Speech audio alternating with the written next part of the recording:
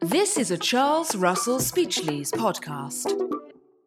Welcome to our last property patter of 2020, asking what the property world, especially the litigators within it, might like for Christmas in terms of changes to the law.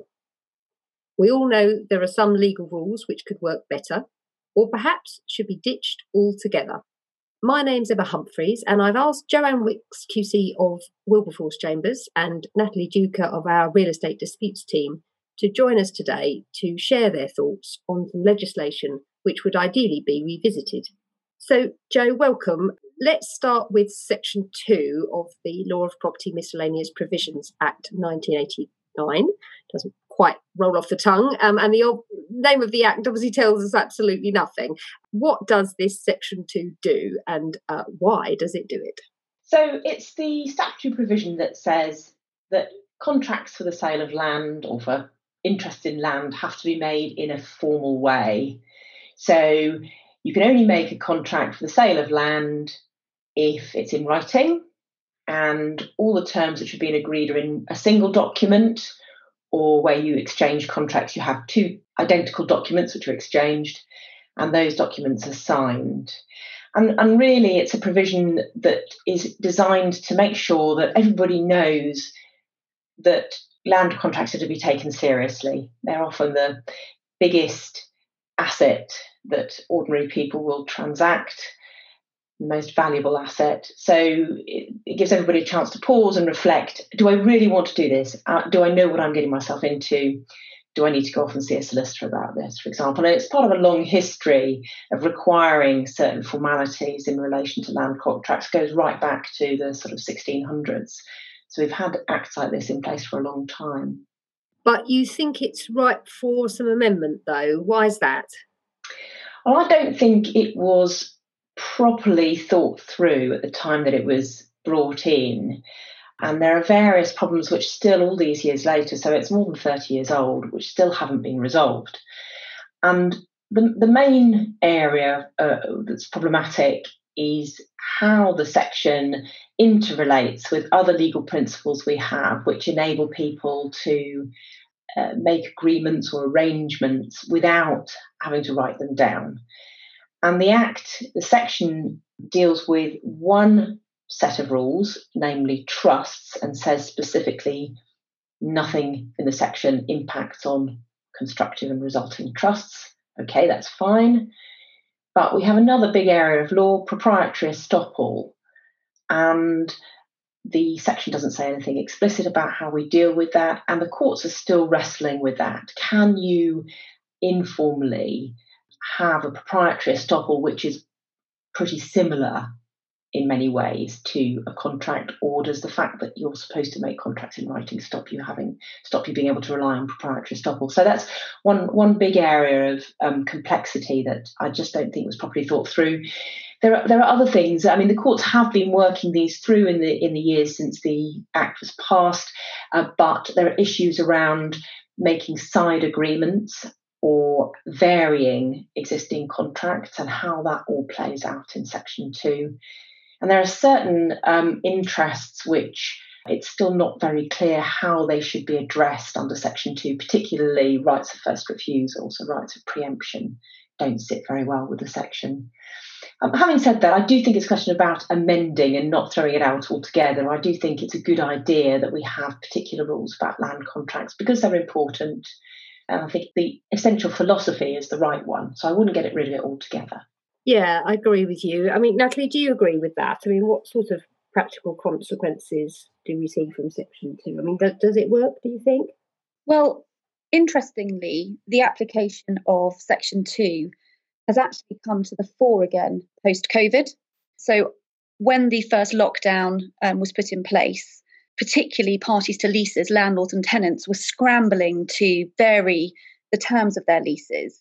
And I think at that point, the need for some formality and having a consistency of approach is very important. What Section 2 does is it protects parties from inadvertently contracting to more than they envisaged. And having the formality and the structure in place means that in times of great stress, in times of parties are looking to vary the terms of their leases like they were at the beginning of the COVID lockdowns, the negotiations that they are partaking in aren't going to bind the parties before they are really ready to commit fully to what is being agreed. So I think it's very important to have the formalities for land contracts, and it's very helpful to have everything all in one place. But having said that, of course, there does seem to be quite a bit of litigation over Section 2, which does suggest that perhaps it's not working too well. Joanne, do you see a lot of cases crossing your chambers or your Home Office desk at the moment? I definitely do get Section 2 issues which crop up from time to time. And if you look at the law reports, you can see that it is litigated quite frequently. There are quite a lot of cases that come through. There are some cases actually that I think people might find a little bit surprising. Well, the one that particularly strikes me was a decision last year in Manchester of Judge Pearce. I'm never quite sure how to pronounce the name, but I think it's Neocleus and Rees. And it was a case where it was about a compromise agreement, which did involve a transfer of land. So Section 2 was engaged. And one solicitor sent an email setting out the terms of the agreement. And the other solicitor, the other party, replied saying, effectively, we agree. And the question which was litigated was whether the automatically generated email footer at the bottom of the first solicitor's email was a signature for the purpose of Section 2. And the judge said, yes, it was. That perhaps is not so surprising when you think about all of the different ways in which people might sign a document. But what I think is particularly interesting is what you had was as a reply to an email. So you didn't have a single document in the traditional sense with containing all of the terms. You had one email saying, here are the terms, and another email responding saying, I agree. And I guess you could call an email chain an entire document, but it seems like to me it's stretching it a bit. It doesn't look like an exchange of contracts to me. But yeah, so I think there's more to give in Section 2. I'm sure we'll continue to see problems arising and disputes being litigated. And as you say, I mean, that case is really interesting because it just probably didn't feel to the parties at the time like they, coming back to your our opening point here, which was that, Section 2 is designed to make things feel quite real and serious. That email exchange it wouldn't have felt like that, would it really, I think? No, exactly. Why does the section say you need to add a signature? It's because we know that feels formal, doesn't it? It does. Somebody says, read this document before you sign it. But if it's actually just sending an email and your computer system automatically generates what looks like a signature or puts your name on the bottom of it, you haven't had that process at all, have you? No, I agree. And actually, I had a really interesting case once about Section 2, talking of signatures, where we were acting for a lady in her 90s who had signed a document transferring her house to this gentleman, and he was therefore claiming to be the owner of it. And we were acting on her behalf to say that she didn't know what she had been signing, and there were all sorts of various arguments we might have raised, coming back to your point of how does Section 2 interact with all these various other arguments you might have in that scenario. The most wonderful thing about that case was he had managed to get my client to sign it. He hadn't signed it himself. And so I could go for summary judgment on the basis that it did not comply with Section 2 because he hadn't signed it. And my favourite moment, and it's one of my favourite moments ever in a courtroom, was where he suggested to the district judge he might sign it there and then. And she was unimpressed with that suggestion. So it just shows, doesn't it, coming back to our point, Section 2, it may need some improvement, but it can have some benefits as well. It certainly, it saved my client, a lot of money and other legal arguments that would have been harder to overcome, I think.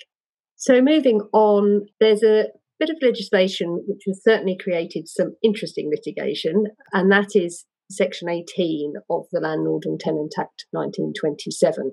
Natalie, do you want to tell us what is Section 18 all about? Well, Section 18 has the perceived effect of limiting the amount of damages which a landlord can recover for breach of a tenant's repairing obligation.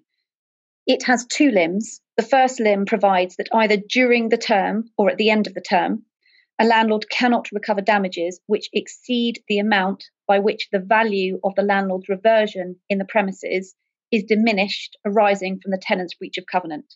And with respect to the first limb, the landlord's intentions are not relevant.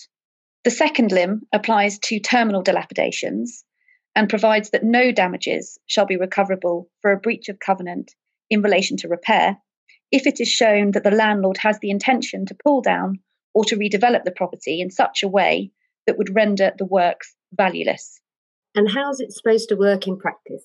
What Section 18.1 does, the first limb, is it requires the parties to ask a hypothetical question. You're supposed to assume two sales of the landlord's reversionary interest are taking place at the same time on the same day at the end of the term. One of those sales is of the property in repair, and the other sale is of the same property affected by such disrepair in terms of the breaches of the repair covenants as exist. The difference in the sale price which is achievable is the diminution in value for which the tenant is responsible. If the cost of the repairs exceeds the diminution figure, the damages are limited by reference to that figure. However, if in practice the landlord's intention is to redevelop the property, to pull it down, or the landlord might have an incoming tenant who's going to carry out substantial works to the property to make it fit for their own purposes, and the bulk of those works would in fact render the works required under the dilapidation schedule valueless, then no damages will be recoverable. And the courts now tend to focus on the cost of the work only being recoverable where it would be reasonable for a landlord to carry out the works. And why did Parliament feel it needed to introduce those types of ceilings on dilapidations claims? I mean, it's quite an unusual provision, really, isn't it? We don't see it very often with anything else. Yeah, it is unusual. I mean, this was introduced back in the 1920s, and there had been a series of cases decided by the courts which had rather set a precedent that the measure of damages for a breach of a tenant's repairing covenant at the end of the term was the cost of repairs. And that applied whether or not the landlord actually intended to do the works.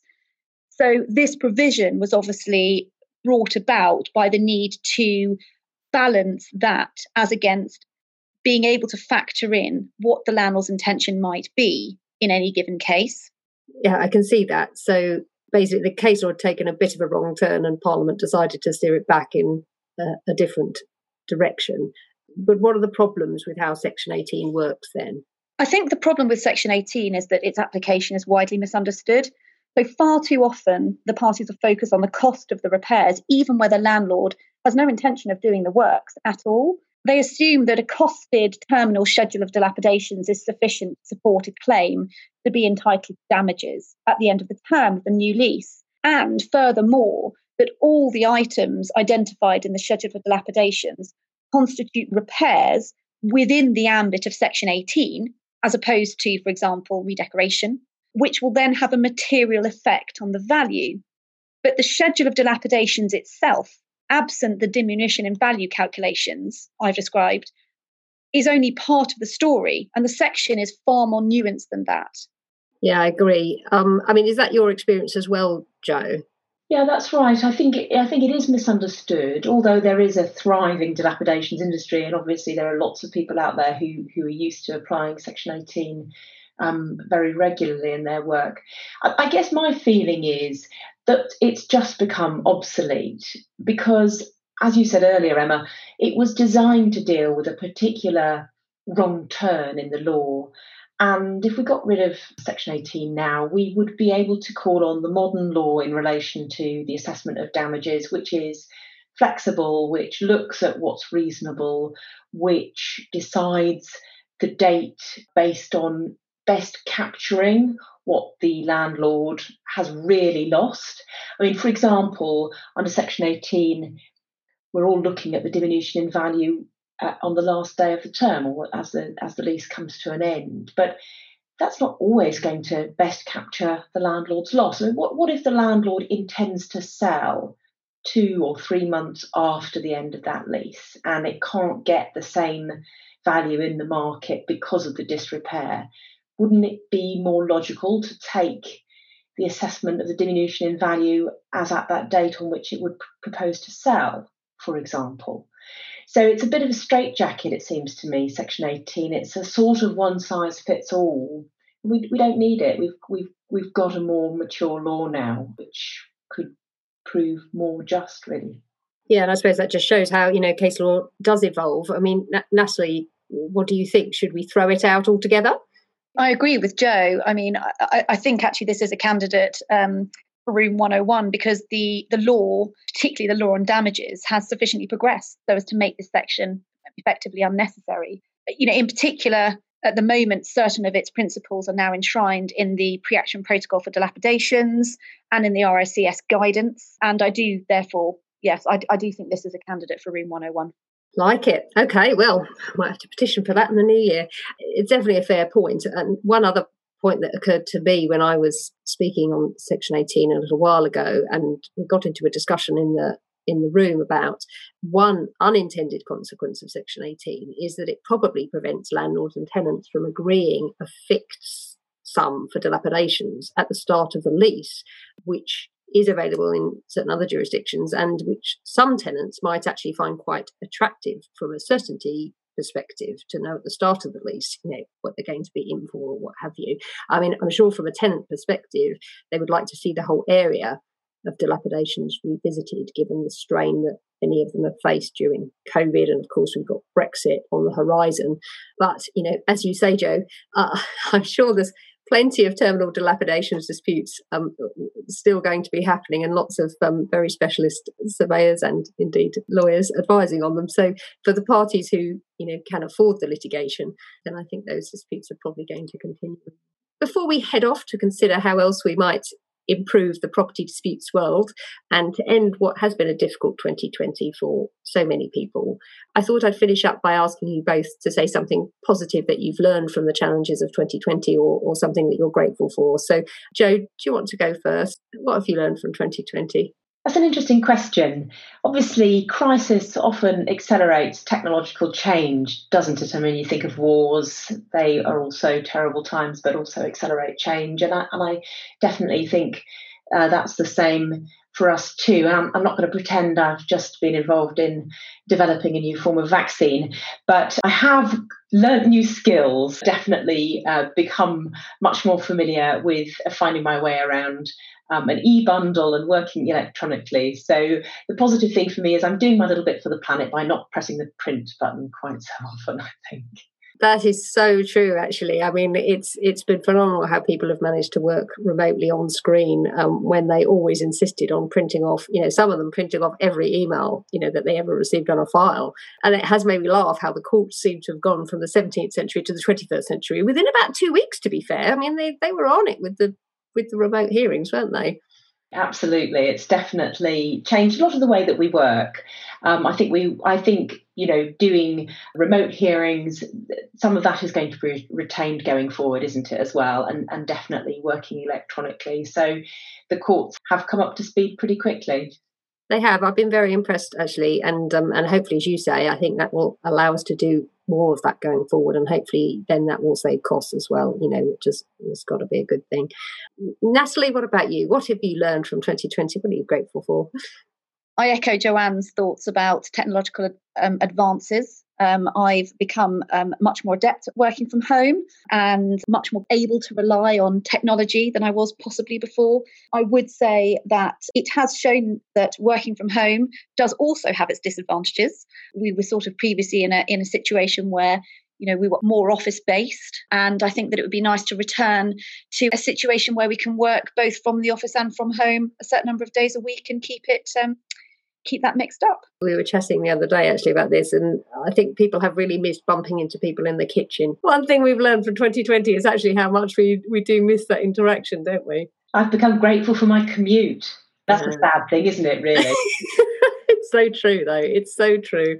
Well, there has been some good news, at least to end 2020 with the development. Amazing people, these scientists developing these vaccines at that rate. So I think we hopefully do have a lot to be grateful for and a lot to look forward to for 2021. Thank you both very much for joining us and having that chat through some interesting parts of the legislation we have to deal with daily. And thank you to our listeners as well for joining us today and for your loyal support throughout 2020, in particular during the slightly challenging times in terms of recordings. It's much appreciated. We do hope you find them useful, and we hope that you stay safe over Christmas and wish you all the very best, and all of us the very best, for a healthy and happy 2021. This is a Charles Russell Speechleys podcast.